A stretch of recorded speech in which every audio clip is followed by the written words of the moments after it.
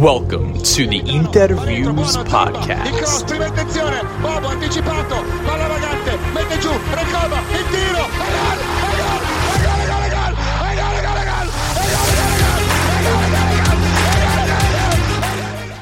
Welcome, Interisti, to episode 72 of the Interviews Podcast. We are here for the post-match reaction of Inter Atalanta at the San Siro, which finishes 4-0 to the hosts. Goals from Matteo Darmian in the 26th, Lautaro Martinez with a world-class goal in the 46th, Di Marco in the 54th, and Davide Fratesi in the 71st. Inter's third straight 4-0 win.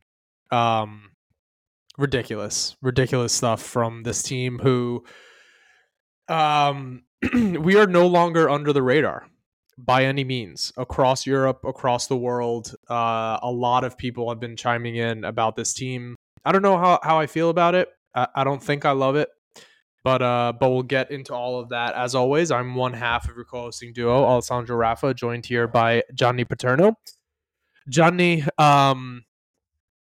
I guess the first place that we should go ahead and touch on, 3 straight 4-0 victories, a 12-point lead at the top of Serie A. Is this thing all but wrapped up at this point? In my opinion, it was over when we beat Juve, to be quite honest. I think that defeated them mentally and just really made them feel like they were completely out of it. So now it's like we could just focus on Champions League, right? Really just coast in the league. I don't think anyone can really compete with us, even with our B team out there. So yeah, let's go for that modified treble, since the Supercoppa is in the Coppa Italia, but it pays better. So let's lock that up, right? I think that, when you mention the B team, I think that for me gives me the biggest confidence about being able to just maintain this form and lock up the league, with several rounds to play, because we've been suffering through the injuries, right? We have Acerbi out, we have Çalhanoğlu out, we have Thuram out, Sommer missed the game. We've just had a number of, rotation members come into the team, rotation players come into the team in recent games, and we're still at the very top of our form. So it gives you the confidence that you can continue to weather the storm throughout the season. Obviously, there are players that we can't afford to lose, such as Lautaro. Hopefully Thuram comes back soon if that was the case. But, it's this team has quality up and down the lineup. It's not necessarily the starting 11 that's able to get it done. Like when you have guys like Carlos Augusto, seamlessly slotting into the team, when you have Aslani coming on and playing the way that he's been playing, it gives you real confidence that, we have the depth to be able to weather the storm ahead of us if there is a storm to come. So good vibes all around. There are some folks out there that want to bring down the vibes, and I think that's where we can go ahead and start with this game. So first half begins. Atalanta starts the game, on the front foot. Inter takes a little bit of time to get into it. And after this action is when Inter really got into it. But Atalanta has a goal disallowed from Charles de Ketelaere. Here's what I'll say: the handball from Miranchuk, it is a handball. Like it hits his arm. I can understand someone being like, "Oh wow, that's super lucky," because it just barely grazes his arm. Like I understand, there being a sense of like, okay, we got away with one. Like not necessarily the application of the rule was incorrect. It was correct. But I get it being like, oh, okay, that's you guys got lucky. Like I understand that. But there's this guy at Calcio Pundit that claims to be a very knowledgeable guy that was just losing his mind, claiming Marotta League. I mean, have you seen that many tweets? Like, just when there's been times I've been upset or annoyed with Juve or Milan, I don't think I've gone on a rampage like that. And by rampage, I shouldn't even say rampage. It's not like he was really doing it. Like nobody was agreeing with him. I didn't see any likes on any of those tweets, but he was just Yeah, nonstop firing them off. both of the VAR like actions today, they're not controversial. Like the application of the rule was correct, but I understand it feeling a little bit cheap when like it barely grazes Miranchuk's arm. Okay, I get it. The second action, which we'll get into a little bit later on and more in depth, but it the ball barely stays in, like just stays in. It still stayed in, but like I get there being the people that are claiming Marotta League and the people that have been saying that the refs have been favoring us all year. Like I understand why they jumped all over those two actions because they were, they were right there, but it's still the game was called correctly. So it is what it is. I mean, if anything, you can say that the referee should have given a second yellow to Ederson, which didn't happen. So that. But that doesn't push the agenda. You can't say that, Right. So Inter, I don't want to say gets away with one, but the rules applied correctly, and Atalanta's first goal is taken off. So then we pick up the game. We start getting into gear. We actually have a goal that is disallowed as well. Another Bastoni to Barella. Long ball, Barella rounds Carnesecchi, puts it into the back of the net, but he was offside. No complaints there. And then we break through. I think he was on. No, you think he was on? Nah. Yeah, he was. He knew it, and there were no complaints. There was no arms up in the air over anything like that. In the 26th minute, we finally break through. A beautiful play where, if you're watching the play unfold, Aslani pulls himself out wide to allow Lautaro to drop into space. Lautaro receives the ball. Beautiful turn, plays in an on-rushing Mkhitaryan who, Carnesecchi gets down well to save the initial shot, but Darmian is perfectly placed in the right position and slots it away. Darmian, let's talk about him a little bit. I think there was a dip in form when he was playing all of the time. Now you see that he was able to sit for a little bit. Dumfries comes into the game and comes in the last couple of games and gives us some good minutes. And now Darmian is back getting involved going forward and having his influence on the team. Do you think that his form at his age, it's a matter of like he can't play all the time or else he's not going to look his best? Or was it just simply a dip in form and now he's back? I think it was just a dip in form. I think he also heard all the mean things that Nima said on the Italian Football Podcast about him and his concern about the drop-off in his play. I would say Nima owes him an apology on the next episode because this is what I expect from Matty Darms. This is the kind of player that he can be. I do still think that he can offer stuff offensively. Not saying he's going to be like a game-changing player or taking on his defenders like he's a prime Ronaldinho or something, but the guy can still chip in with goals. He can still chip in with assists, and it was nice to see him. And the passion that he has for the club and the love that he has for the club is just another thing that you have to appreciate about him because he came at a time where he was unheralded.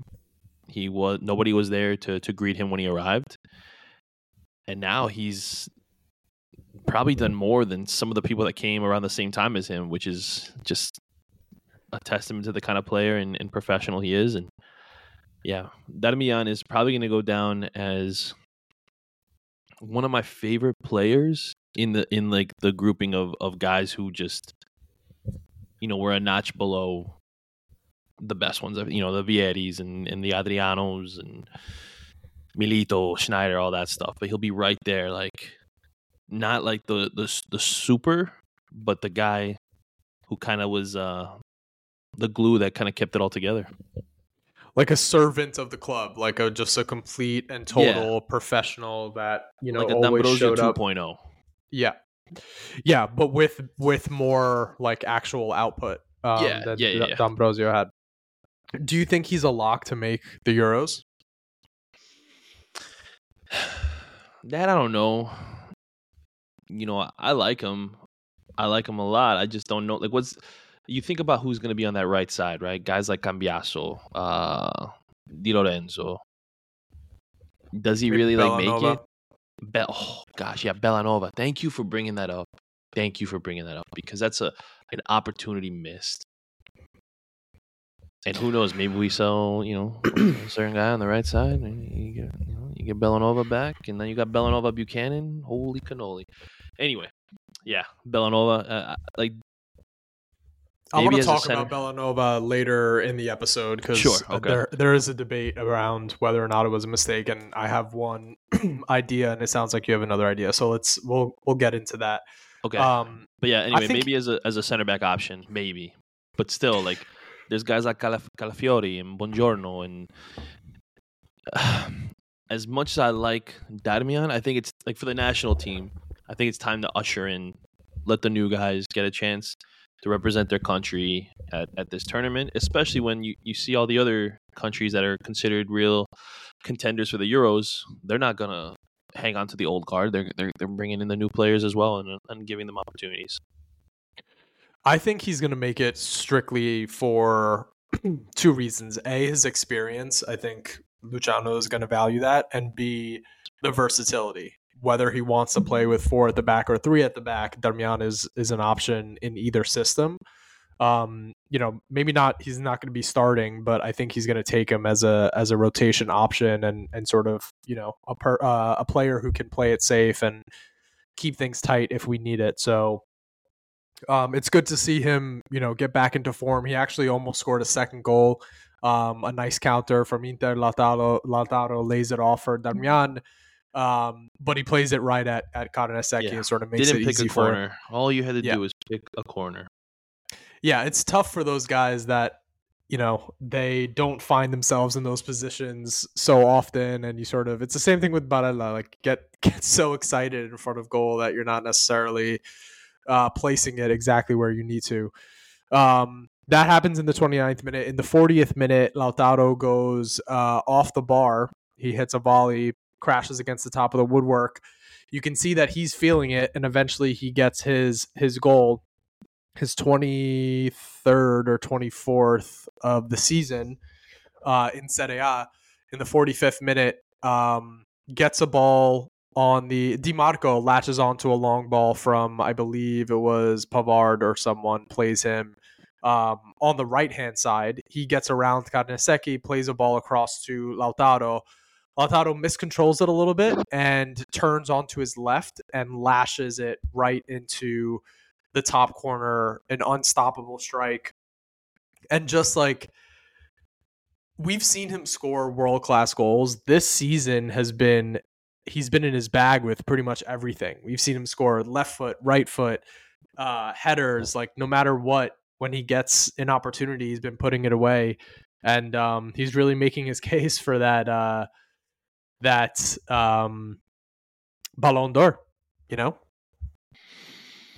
Yeah, I mean, listen, in my opinion, it's his to lose. Now, whether or not the rest of the world, and by world I mean Europe, agrees is up for debate, of course. But a left-footed strike from where he is on the edge of the box there, this is weak foot, and he puts that in beautifully. He just can't be stopped. He's been robbed of a few assists because of guys being unable to finish. He people kind of try to point at, but look at his goal assist numbers. All of that's really being carried by goals, and then you could also look. I mean, we'll probably get into it too about the penalty, but he'd probably even have more if he knew how to take penalties. It's just crazy what he's been able to do.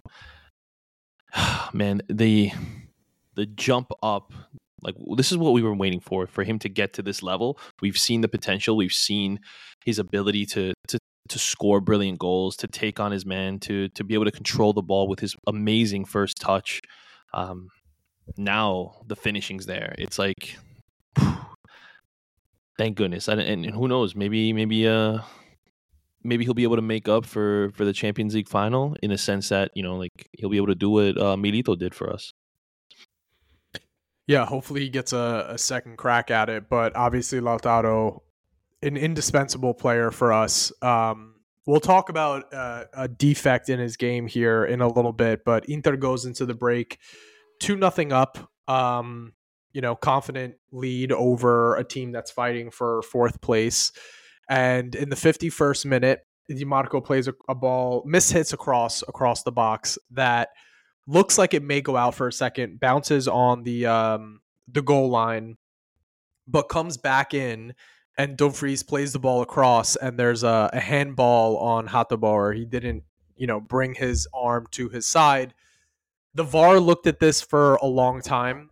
There were a couple. The thing that was indisputable was the handball. It obviously was a handball on Hateboer. I think they were looking whether or not it went over the line. It stayed in play, and then there was the other sort of thing to look at where the linesman lifted up his flag to indicate that the ball had crossed over, but the ref had never blown his whistle. And that's the key thing ultimately, is like you play to the ref's whistle. And also the linesman lifting up his flag doesn't affect the fact that Hateboer stopped the ball with his hand. And eventually, after what seemed like a 5-minute VAR check, Inter gets the penalty. Hakan not playing, so the penalty goes to Lautaro, who misses or has it saved by Carnesecchi. Luckily for Inter, DiMarco made an awesome run into the box where he sort of took like an angle that played him in perfectly to the rebound, and he slots it past Carnesecchi for the 3-0. A couple things. So first, if Inter is in a penalty situation, right, where we have our 5, are you Hakan slots away the first, or maybe he has to take the 5th, whatever. Let's just call the scenario Hakan puts away the first. Let's go over the 5 guys we would want. Okay. If we were the ones making the decision, I'll let you go first. Pick your 5 shooters, assuming all 11 starters are on the pitch. Okay. So the 5 would be, obviously 1 would be Hakan. Yep. Lautaro is taking a penalty no matter what. Even with his record, he's going to go up there and take a penalty no matter what. I would agree. I mean, yes, the numbers are terrible, but yes, I mean, go ahead. So then I think the ones that you're deciding amongst are Thuram, Mkhitaryan, Barella, DiMarco, Bastoni, and Pavard. So those 6. So out of those 6, you need to get 4 more. I think DiMarco probably takes one. DiMarco's definitely taking one for me. Yeah. Yeah. I think DiMarco's probably taking one. I think Mkhitaryan is probably taking one as well. Me personally, I'm not having Mickey take one.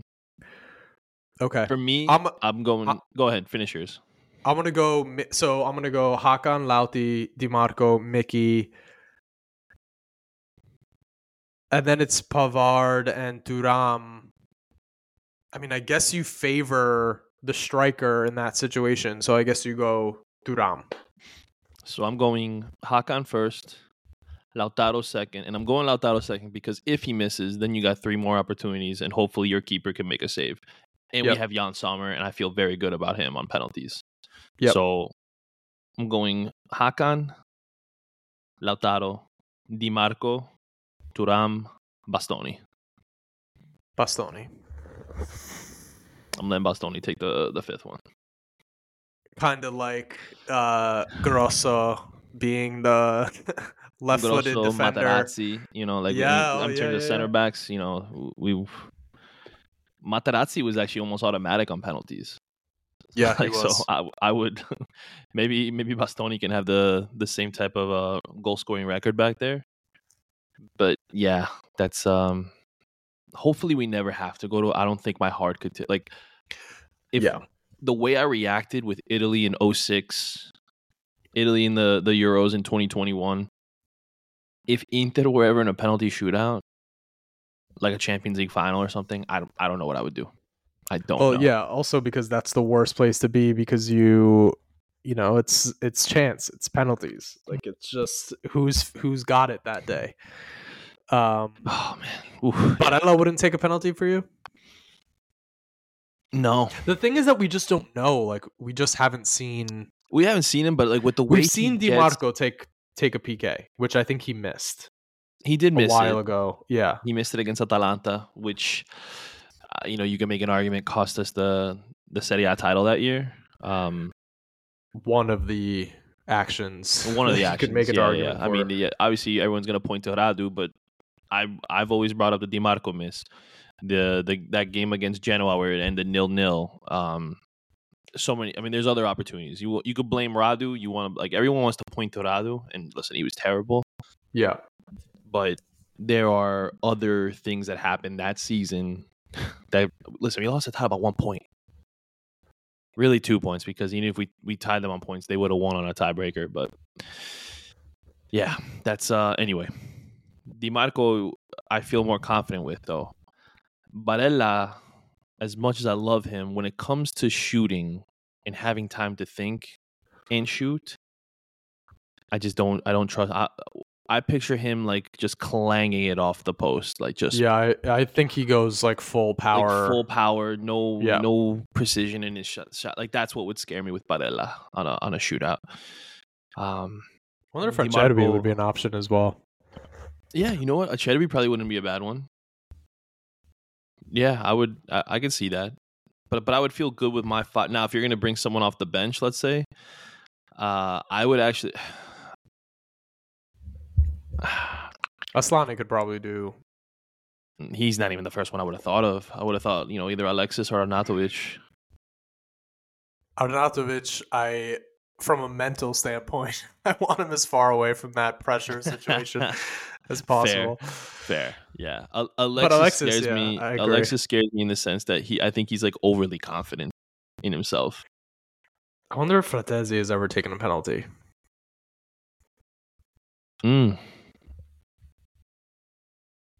He has 2 penalties scored, 0 misses in his Life career. On the line, though. Who's taking the penalty for you at Inter? Life on the line, it's Hakan. Oh, his 2 penalties came in the Primavera. Never mind. That doesn't count. Life on the line outside of Hakan? Outside of Hakan.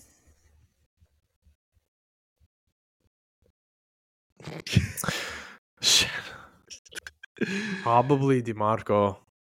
I was gonna say the same thing. Like if I needed someone to score, I'm shocked. I want it so badly to be Lautaro. I want it so badly. Everybody wants it to be Lautaro, but like I can't. At this point, it is tough. All right. So anyway, he misses the penalty. That could be something to keep an eye on in the future. We die. But DiMarco is there for the rebound, so we survive. And DiMarco said that the run that he was instructed to take came directly from Inzaghi, and he gave him all the credit on that. So just an interesting, So Inzaghi was already expecting the miss, and he tells DiMarco to make this run. But he was expecting the miss where it happened too. It's like it's going to be a central shot to. Like he knew. I didn't know he said that. Oh man, if I heard. But what a genius though. What way to think ahead a little bit. So you have such little faith in your striker taking penalties that you tell your wing back, "Hey, make this run, please." He's gonna put it there. Carnesec, he's gonna save it. You'll slot in the rebound. That's hilarious. That was, by the way. That was DiMarco's 10th goal contribution of the season. 4 goals, 6 assists, which I think leads all defenders. Why do people hate him? I don't get why maybe people in hate Europe's him. top 5. Because Patrick Kendrick's agenda. That's why. Kendrick, that snake. Dimash smash. All right, so that happens in the 54th minute. Inter continues to dominate the game. We get some substitutions.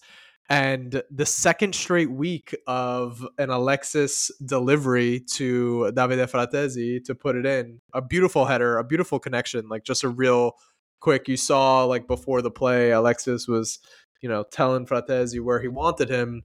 And he puts it away at the near post. Fratesi, another one. Which is that? That's his 4th goal in the league. That's his 4th goal. And he's had 2 assists. 4 goals, 1 assist. So 5 contributions. in the In the league. I league. actually Okay. thought it was more, but I think the hype around this Fratesi goal was that his goals per minute is now just a shade over 100 minutes. So it's basically every other full game that he plays, he'll be getting a goal, which is a good return from a guy that you're taking off the bench. A guy that has, given interviews and said, More goals than I Chiesa. more goals than Chiesa. A guy that's been giving interviews and saying, like, I know what I need to work on to become a more complete midfielder. Like, Barella came here, he was more of a trequartista, and he had to learn how to be a complete midfielder. I don't, he's not upset that he's working behind Hakan, Mickey, and Barella, that it's part of the learning experience. Basically saying all the right things and then delivering when we need him to. I think this is a player who has completely turned around the perception around him. And maybe it was unfair at the beginning for Interisti, who saw the price tag, which if you really break it down is not that much. If you take into account like Pinamonti and Mulattieri deals, we're paying about 8 million for Fratesi. I think he's done what he can in this limited time to show that he can contribute. It's in a different way than our other midfielders contribute, but no one should be complaining about the fact that he's getting himself in dangerous position and scoring these goals. So happy to see that. We'll talk about what happened to him afterwards, but also Sanchez has been lively since he's been making these appearances recently. How are you feeling about the Lion, the Chilean Lion? Come on, you're turning around a little bit. He's been good. I'm not turning. He's been playing good. Yes, I'm not turning around about my feelings on him though. He's just not a player I like. And maybe it's because like in Twitter Spaces, people were talking about him like we're getting Sanchez from Udinese or from Barcelona days. That's not even close to true. People were saying it, bro. People were saying that this guy could be the third striker. This guy's this. This guy is still better than whomever, And all I remember him is getting bodied by Giroud and them scoring a goal that essentially helped them win a title too. So, I don't. Hey, listen, great that you're playing better. Great that you're doing all these things. You're not someone I really love. So, yeah. Yeah, he makes it hard to love him, but I don't think that we can downplay, like, he's been giving us as much as we can expect from him at this point in his career. Like I said earlier, like I like the contribution that he's been having as of late. So, happy to see that he's continuing to play well and he gets on the score sheet. For the rest of the game, still domination from Inter, but nothing, no crazy chances. The one other piece that we need to talk about is that Fratesi only played 11 minutes against Atalanta, was subbed on in the 62nd, brought off in the 73rd, felt something in his thigh, got pulled off. We're recording this podcast a couple days after the game, so the recent update is that there were no exams that he went for and that he took part in individual training. So it doesn't look, if anything, like maybe he'll miss the Genoa game, but it looks like he could be back for that game as well. Probably not from the start, but at least an option off the bench. So nothing to worry about. Although when it first happened, there was an initial like, oh shit, another one bites the dust. I'm happy to see that for sure. I do like all the things that he says about becoming a complete midfielder. I love his work ethic. I love his attitude. I was obviously giving him a hard time again because of Tony's love for him and really for his love for Chiara Fratesi more so. But it's great to see. Yes, I was in the camp that wanted Laser Samardovic over Fratesi. But the growth, having a good Italian player come off the bench. I never questioned his goal scoring prowess. It was just the rest of his game. But to hear those things, clearly he's working on them. To have an impact like he had in only 11 minutes on the pitch and then having to leave unfortunately with an injury. I hope that it's nothing too serious, and like you said, it's just the Genoa game that he misses, or maybe he could just be off the bench or something. I would rather just rest him. Really, like Genoa is a team that we should be able to handle, even though I love their front line. We should be able to, even though we drew with them 1-1. We should be able to hopefully get the maximum points there. So Another game at home as well. yeah, So another that game at changes. home, which makes things so much easier and better for us. But yeah, Fratesi, get well soon, brother. So Inter wins 4-0, opens up a 12-point lead on top of the Serie A, just barreling towards this second star, which apparently, again, according to Calcio Pundit, we don't care about, or nobody cares about. Not even Milan cares about the second star, which is a wild thing to say. They don't care. They had a 9-year head start on Inter in terms of winning titles, and we're tied on titles. All of the literally the whole entire summer was about the second star. Conversations from both Milan and Inter about it, but no one cares. That's the important thing. No one cares. Yeah. Calcio. I mean, he's the Calcio pundit. He's the expert on all things Serie A. Right. So, I guess I could take a picture of myself sitting at a coffee shop reading Gazzetta, and that'll make me look like a pundit as well. I might have to change my PFP. So knowledgeable, and I'll just say I'll say semi-knowledgeable. Yeah. So the key word here, or the key number, is 11. Inter make it 11 straight victories in 2024, and they're also unbeaten in 11 meetings against Atalanta, who have suffered their first defeat in 11 matches. Would you look at that? Ooh. A little symmetry there. Nobody on the team currently wears number 11. Wow. Is that true? It used to be Correa, and he's not there anymore. So. Oh, he's not there anymore. Oh, yeah. I guess it is true.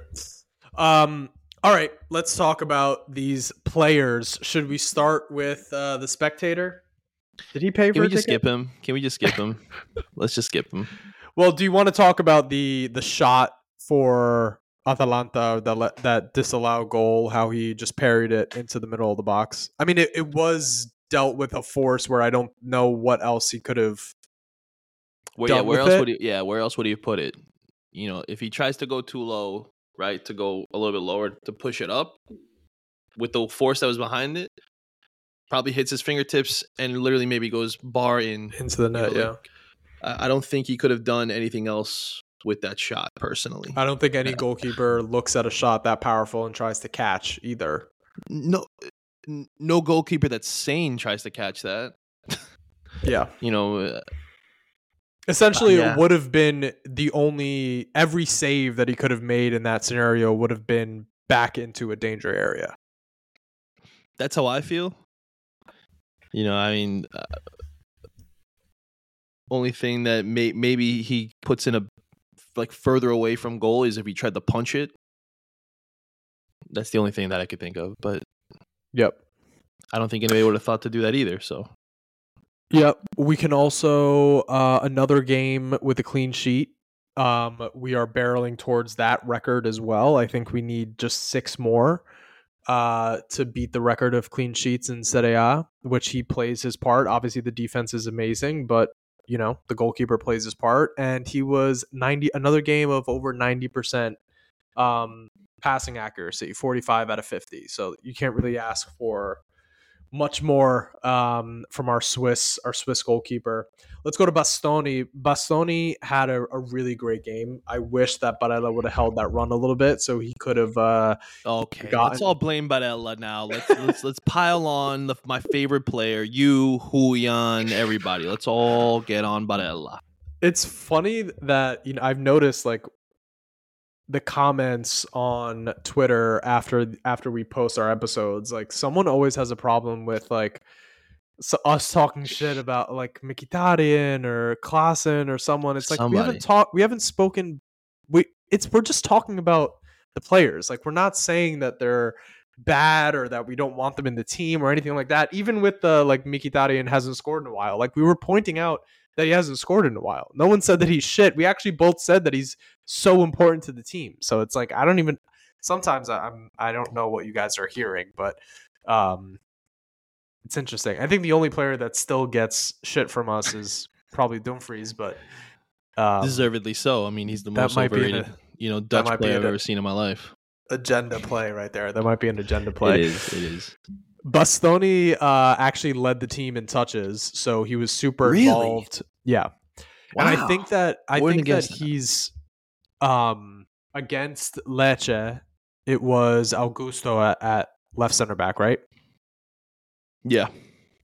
I think that partly the reason why Bastoni led the team in touches today is also because Aslani at Regista, that's a real safe option for Aslani if they need to beat the press or anything like that. Like Bastoni's right there with him, right? So he's like, it's a real safe option for him to play in. I think those two connected really well today. So Bastoni had himself a good game. Anything that you wanted to touch on with him? No, I mean, listen, obviously, and everyone knows my complaints with him, but I definitely have seen an improvement in the defensive aspect of his game. And to have the most touches, yeah, like you said, he's a safe choice. He is important. As much as I get on him and as annoyed I get with some things, he is a very important player to this team and to the style that Inzaghi wants to play. So yeah, happy to see that for sure. He was also 7 of 9 on long balls, which is you don't see many center backs. Center back, yeah, 7 of 9. That's like I mean, you could probably find games where Pirlo wasn't even 7 of 9 from long passes. You know what I'm saying? Like, yeah. Not saying this is the norm for Bastoni, and I'm not taking away from Pirlo, who's probably he is the greatest Italian midfielder of all time. But yeah, just saying, like, to do that as a defender is more impressive. That's all. Thank you. The defensive stats were not great. He lost 9 duels and he was dribbled past 3 times. I didn't really notice That's poor so game defensively. Like, normally I would notice like stuff like that and I would be bothered. I didn't notice that. Yeah, so it didn't end up hurting us, but I guess the stats say that he could have been better. Maybe because Atalanta didn't scare me that I didn't really pay attention to it. So De Vrij, another good game from him, another 90 minutes from him. He's staring at his 4th straight game with 90 minutes if he does it against Genoa, which is a huge lift for this team in a time where Acerbi is down. 96% passing accuracy, 1 successful dribble, 4 passes into the final third, which is a good number for our center back. So another great game. Who's been better, him or Acerbi? Who's been better? If you took all of De Vrij's minutes outside of Salernitana, where I think he had a poor game, but if you took all of his minutes and just compiled them together, it almost looks like one of, if not the best season of his career. I think this team is probably still better with Acerbi in it, just from circulating the ball standpoint. But this has been one of De Vrij's the best years of his career. I've actually liked what I've seen from De Vrij more than what I've seen from Acerbi, to be honest. I think I might just prefer De Vrij as a player. I think I would agree with you. And it's not that I don't like Acerbi. I think Acerbi's been phenomenal, but I think I just feel safer with De Vrij. And maybe it's because he has a little more pace than Acerbi, that I feel like if somebody does get past him, he's able to recover better. Yeah, it's tough. It's tough for sure because Acerbi's been great this year as well. But I think I kind of do lean De Vrij. Yeah, I think he's a better defender, which I like that for my center back. But obviously, Acerbi's distribution is good, but De Vrij's is not bad, as we've seen all year. So props to the Dutchman. Benji Pavard, 90 minutes out of him. after he gets a full rest against Lecce. Bisek came in well. Pavard actually was the one. I think I misspoke. Pavard got the assist for Lautaro's goal. It was not DiMarco who played the ball across. He was 43 out of 45 on passing for 96% pass accuracy. Created the one chance.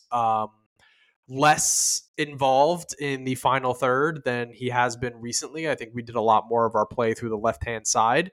But this is like kind of the conversation that we have with all of these players, like week in and week out at this point. It's like they've all been just super solid. Like we've been saying like, okay, this guy was super solid. This guy was amazing. This guy was super solid. This guy was amazing. Pavard, another like just great performance. Like there's nothing really you can say bad about him. So I'm having trouble finding Inter kits, right? I've been trying to get the home kit this year, the away kit, the third kit. The third kit I actually could get through Inter, but I don't want to get it if I can't get the other two. So I know that's kind of petty, but I've decided for next season already the home kit I'm getting, the away kit I'm getting, and if we have a third, who I'm getting. And Pavard is in there. Like, he is going to be one of the guys. I feel like he's just such an incredible signing. I'm so happy we were not able to get Balogun.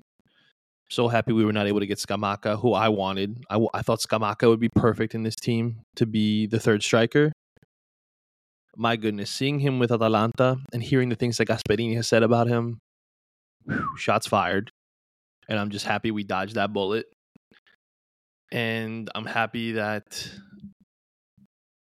Marotta and Auxilio didn't break and just overpay to get one of them in and just like panic buy. Although you could say they panic bought Arnautovic because we didn't get a striker. But I would much, Interisti, ask yourself this question. Would you rather have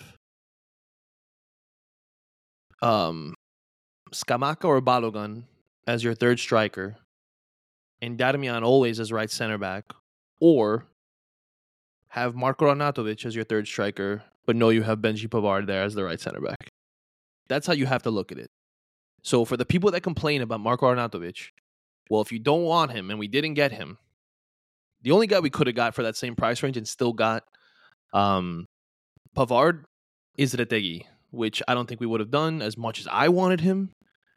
I don't think we would have gotten him, and I don't think our management group and Inzaghi would have had the faith in him to be the third striker, no matter how good he's looking and how much he's improved. So, you don't want Arnautovic? Well, then you probably don't get Pavard. Like, let's think about that. So, Julian, you said you said, oh, how are Johnny and Alessandro going to defend Arnautovic?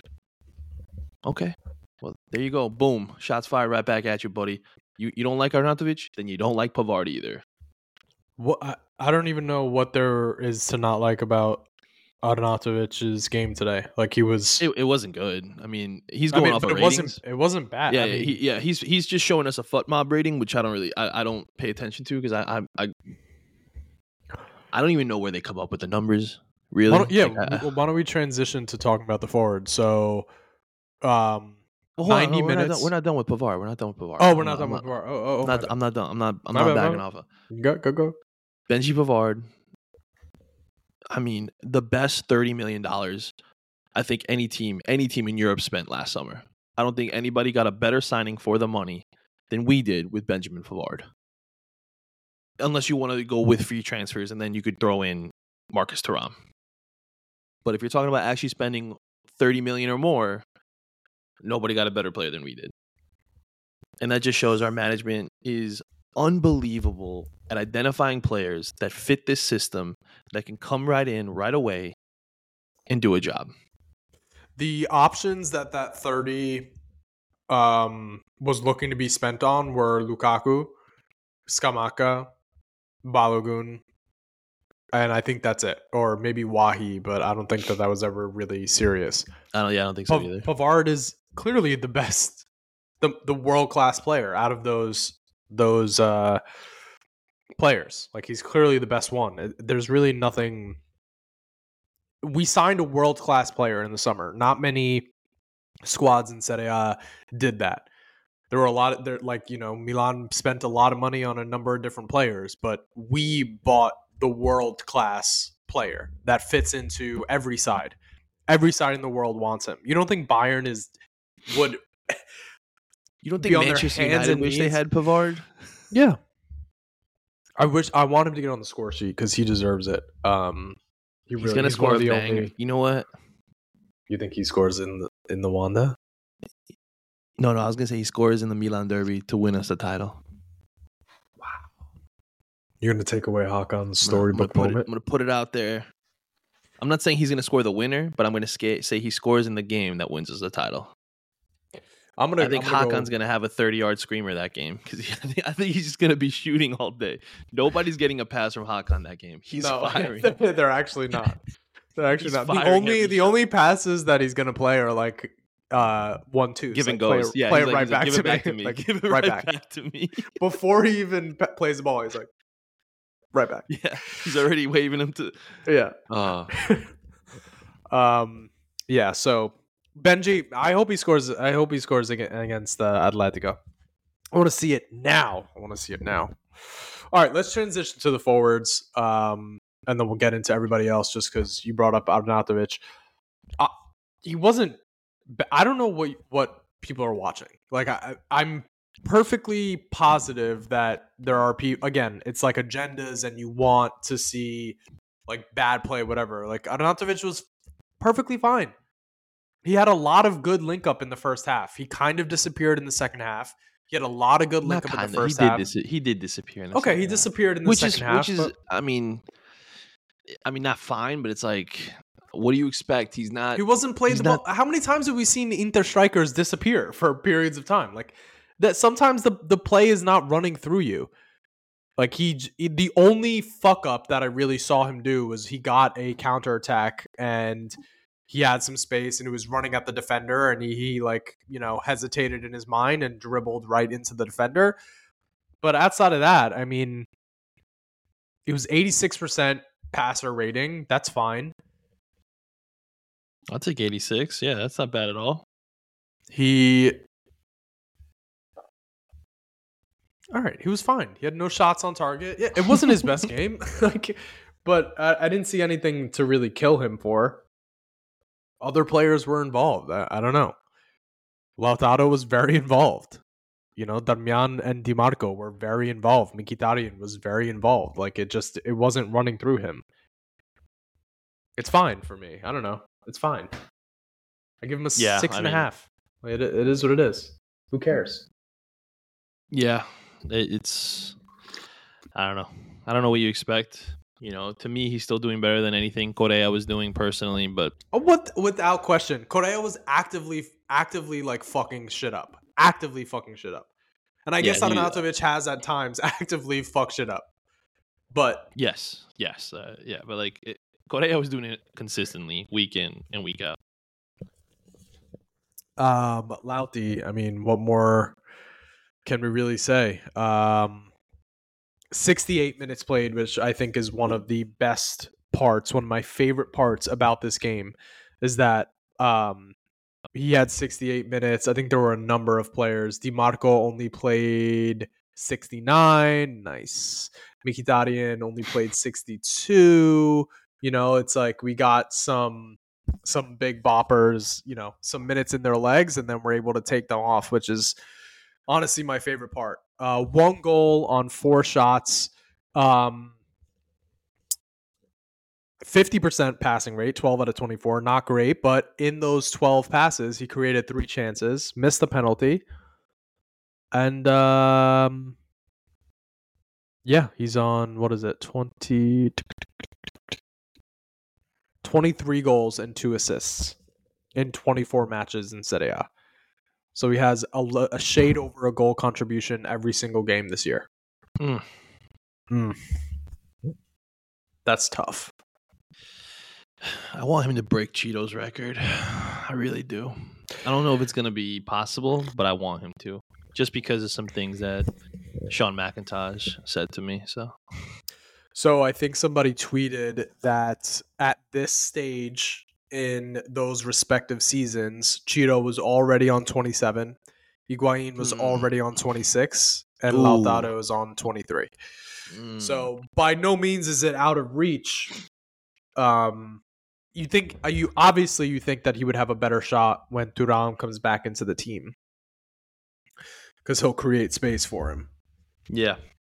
More than Arnautovic and Alexis will. So, yeah, and if he also wasn't missing penalties, then that would be helping his charge towards that. I think he can still do it. I'm gonna keep holding out hope. Okay. All right, let's touch on the wing backs. Darmian gets 46 minutes tonight, gets pulled in the second half because he was on a yellow, which is the obvious. 1 goal, 2 shots, 91% passing, 1 big chance missed, which, was what we already talked about. I think, again, like I said earlier, I think he can't play week in and week out all the time, 90 minutes. I think it's just not, he's older. So when he gets to play in these spurts and really give it everything that he has, I think he plays his best. Happy with what I saw from him today. Also good to have him on the score sheet. I haven't seen that in a while. He always does the same celebration, like the arms wide out, running towards the corner flag. So it was good to see. Happy with Matty Darms today. Not today, a few days ago. Yeah, no, we'll just say the same thing. DiMarco, 69 minutes, 1 goal, 4 shots. Jesus, 4 shots. 81% passing. I think one of the more interesting things to point out here, 5 touches in the opposition box, which is really good for a wing back. But he was 1 for 5 on accurate crosses. So, one of those games, but top-notch game for him. He remains in Europe, one of the best wing backs in Europe. An absolute must to go to Euro 24. Good game from Fede. I mean, yeah, one of my favorite players. This guy, only thing I hope that he really fixes is his passing percentage. You don't want, especially given his lack of defensive prowess, to be put in situations where you're turning the ball over and then you're hitting the counter, and he's not the fastest to be able to gain on people, not the strongest defender. But going forward, unbelievable player. The goal, awesome. I love that he's always willing to take shots as well. His delivery on corners and crosses, amazing. I mean, his left foot, you could, like Nima says, it's like a cheat code. And yeah, got another great 69 minutes from Fede. Do you sit him against Genoa for the full 90 so that he gets as much rest as possible before Atletico? I guess we do have Bologna before, so he could sit that game, but I'd rather him play. I would rather see.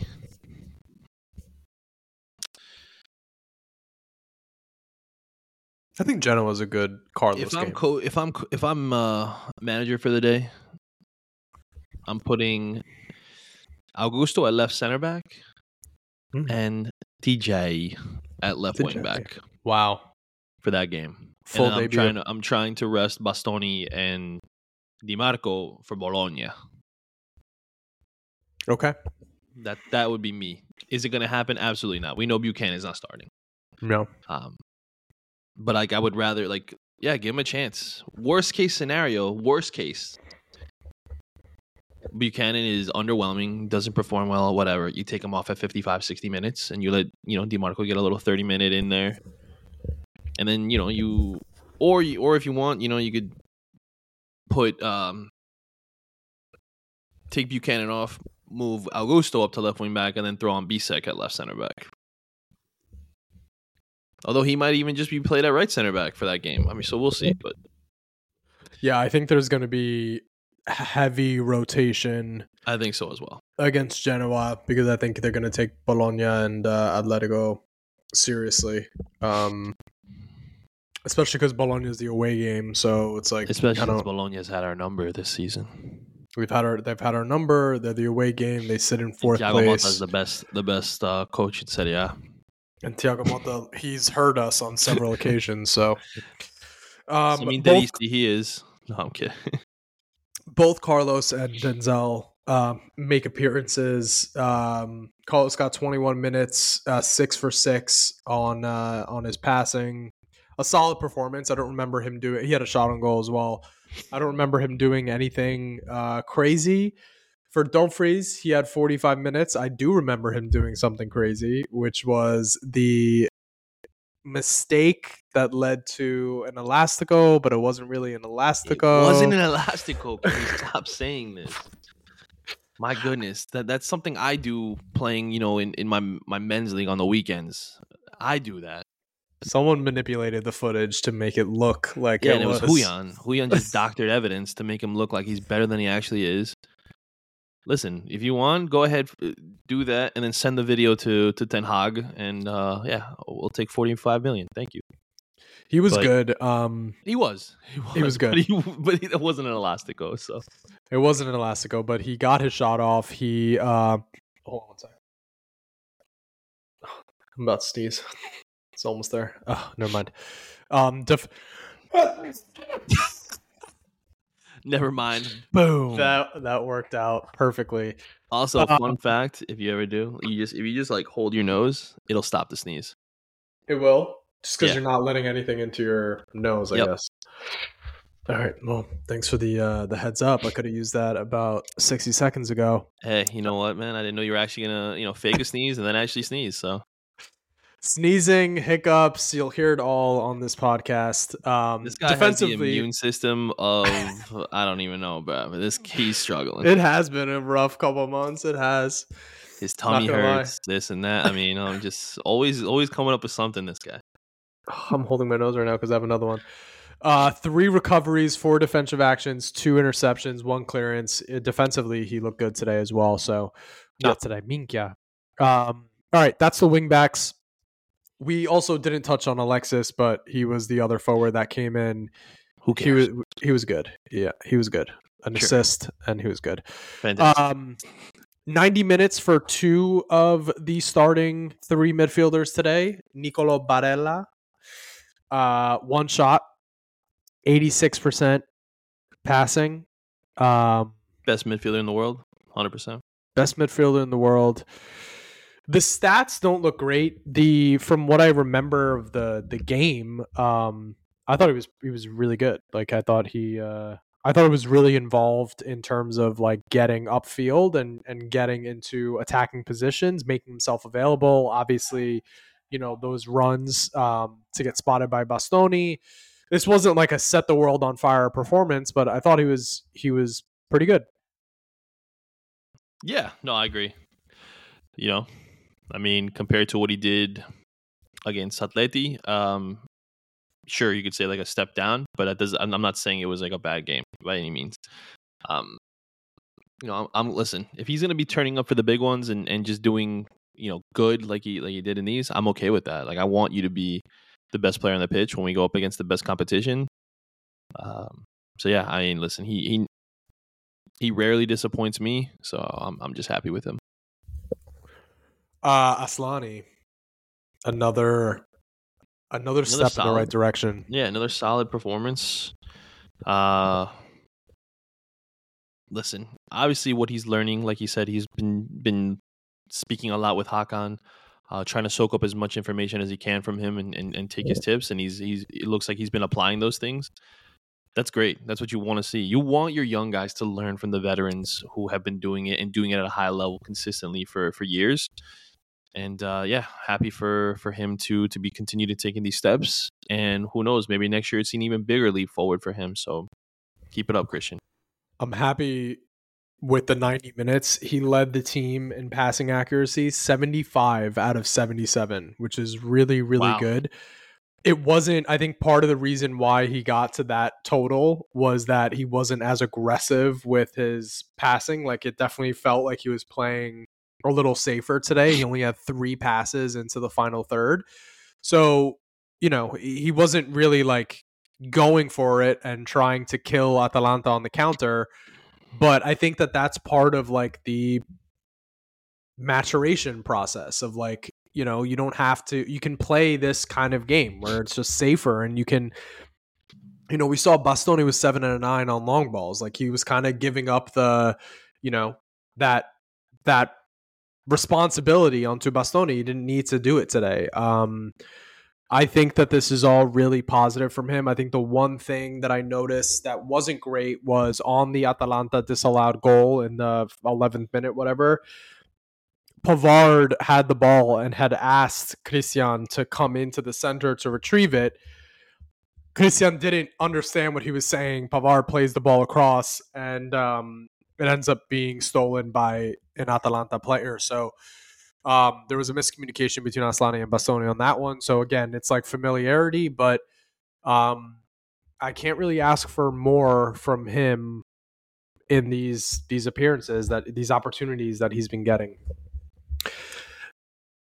Mkhitaryan, 62 minutes today, 1 assist, 91% accurate passing, 31 and a 34, 2 chances created. He was good today. I thought I would have loved to see him put away that pass from Lautaro, because it was a freaking awesome through ball for him. It was a little bit too tight. Karanaseki did well to come out of his net to stop him.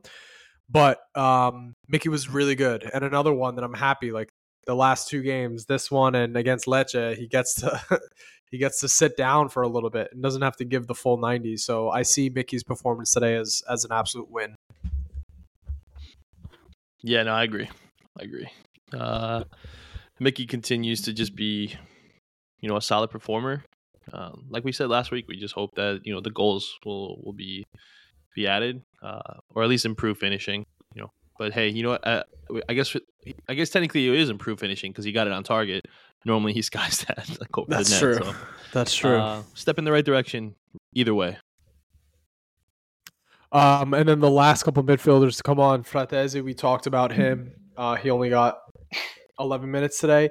Mm-hmm. Klaassen comes on in the 73rd. And again, I don't know who wants to come after me on Twitter for this. I don't remember him doing anything. Played 17 minutes. It was 9 out of 9 on passing, so 100% pass accuracy. The Looks most like he unnoticeable player. Yeah. Yeah, I just don't remember him. That's the thing. I don't remember him. But again, he's eating minutes for this team, which, every team has their roles, like the roles that everyone has to play, and I think he's playing his fine, Just eat minutes. Don't do anything that puts us in danger. And it is what it is. All right. You want to talk a little bit about Bellanova here? Because it's been a bit of a debate on social, and I want to give our takes on it. Let's do it. Okay. So Bellanova, in order to purchase him, Johnny's holding up a Bellanova card rookie right now. card. Rookie card. It's pretty awesome. In order to redeem Bellanova this summer, I think it would have been an $8 million clause that we would have had to pay. Correct. Which we didn't. So here's the thing. People are saying that this was a mistake, that Inter didn't go through with this in order to get Bellanova. Okay. I'll make my case for why I don't think it was a mistake. One, the reason that you are saying these things is because Bellanova is playing really, really well right now. He's playing really, really well right now because he has been the starter at right wing back for Torino all year. All year he's played. He's been the number one choice under Juric the whole year. He's made this jump because he has had the opportunity to make the jump.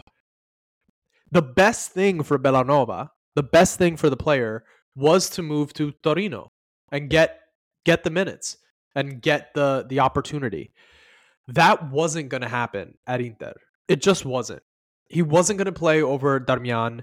Dumfries, we weren't able to sell. If we were able to sell him, then it's a different story. Then if it was only Bellanova, if we were able to sell Dumfries and we could, redeem Bellanova and Darmian, and then eventually, Bellanova overtook Darmian and started playing like this, that would have been the best case scenario, but that's not what was going to happen. if we redeemed Bellanova, he would be playing slightly more than what he played last year. And we would not be seeing this Bellanova. That's just the truth.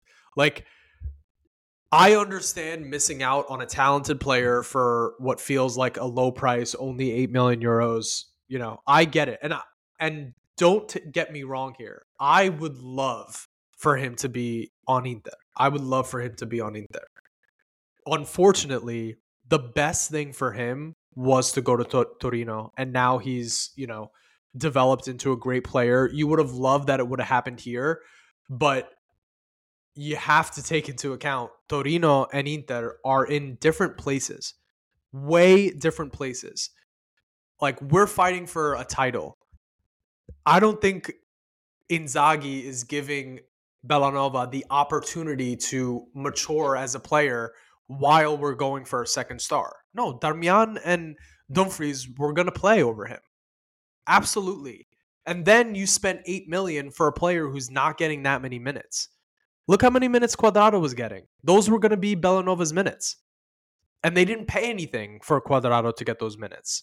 Oh, but now you did it for Buchanan. Yeah, because you jumped on a market opportunity because your expectation is that you're selling Dumfries in the summer. If you could have bought Bellanova for what you paid for Tejan in January, they would have done that. But now his price is different. I understand saying missed opportunity because we could have had a potentially very good player who I think has become a really good player for only 8 million. But you also have to take circumstances into account. Like, you have to take circumstances into account. This isn't a matter of losing Kovacic or Coutinho. Like, it just wasn't the right timing for him. It just wasn't the right timing for him. At Inter, at least. You can read my tweets. I'm a big Bellanova guy. Big Bellanova guy. I don't think it was necessarily a mistake. I think, honestly, the best thing for the player was to go to Torino and become the player that he is. Was it the best thing for Inter?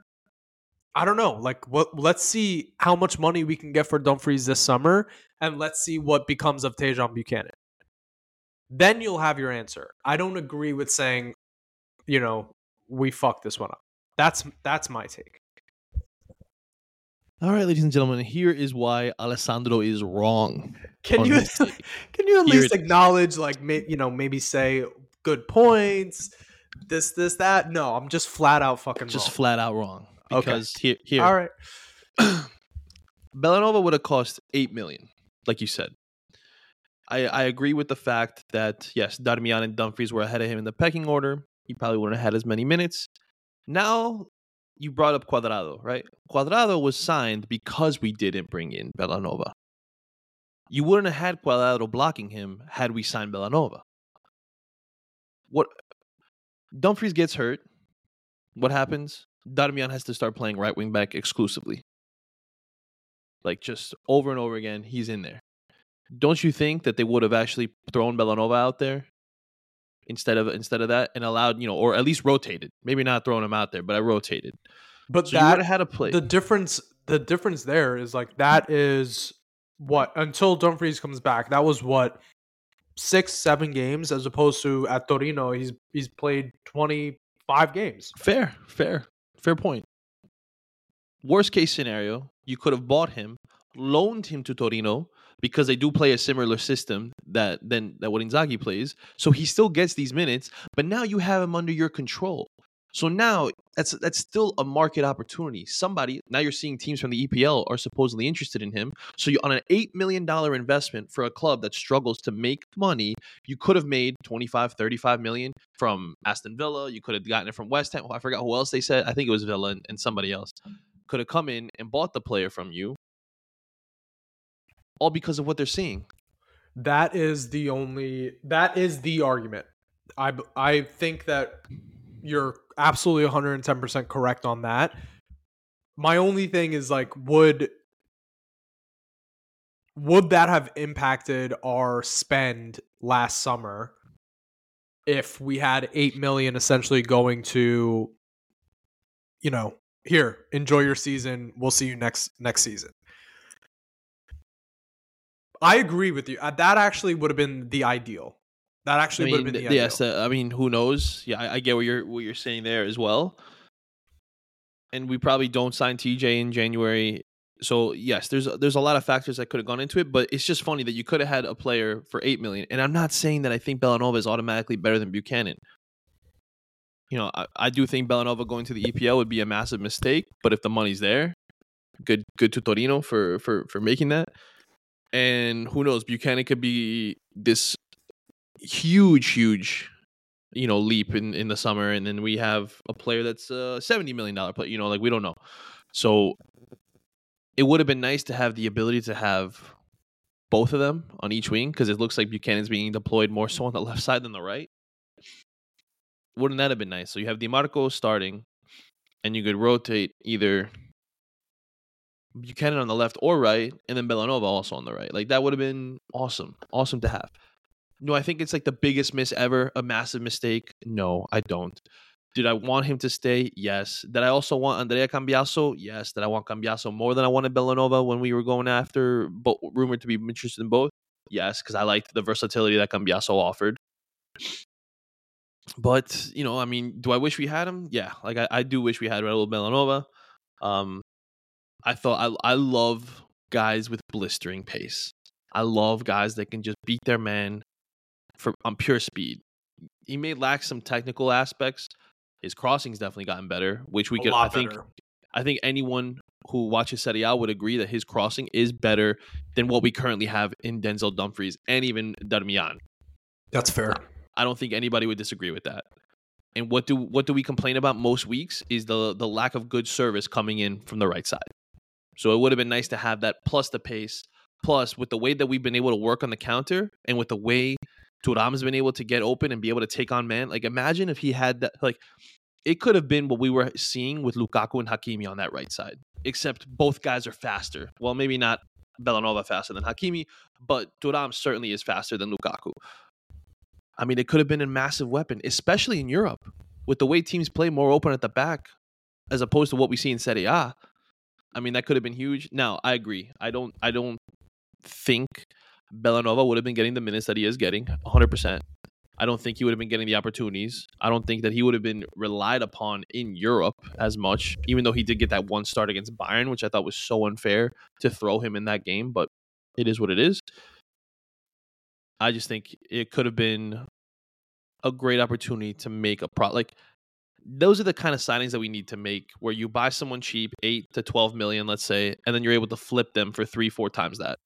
Yeah. That's what you got to look at when you're at Inter, because with the way we are, unfortunately, financially, we're not the Inter from the 90s, where we could buy every elite striker, throw them out there whenever we feel like, and then not have anything in the midfield and the defense, though. But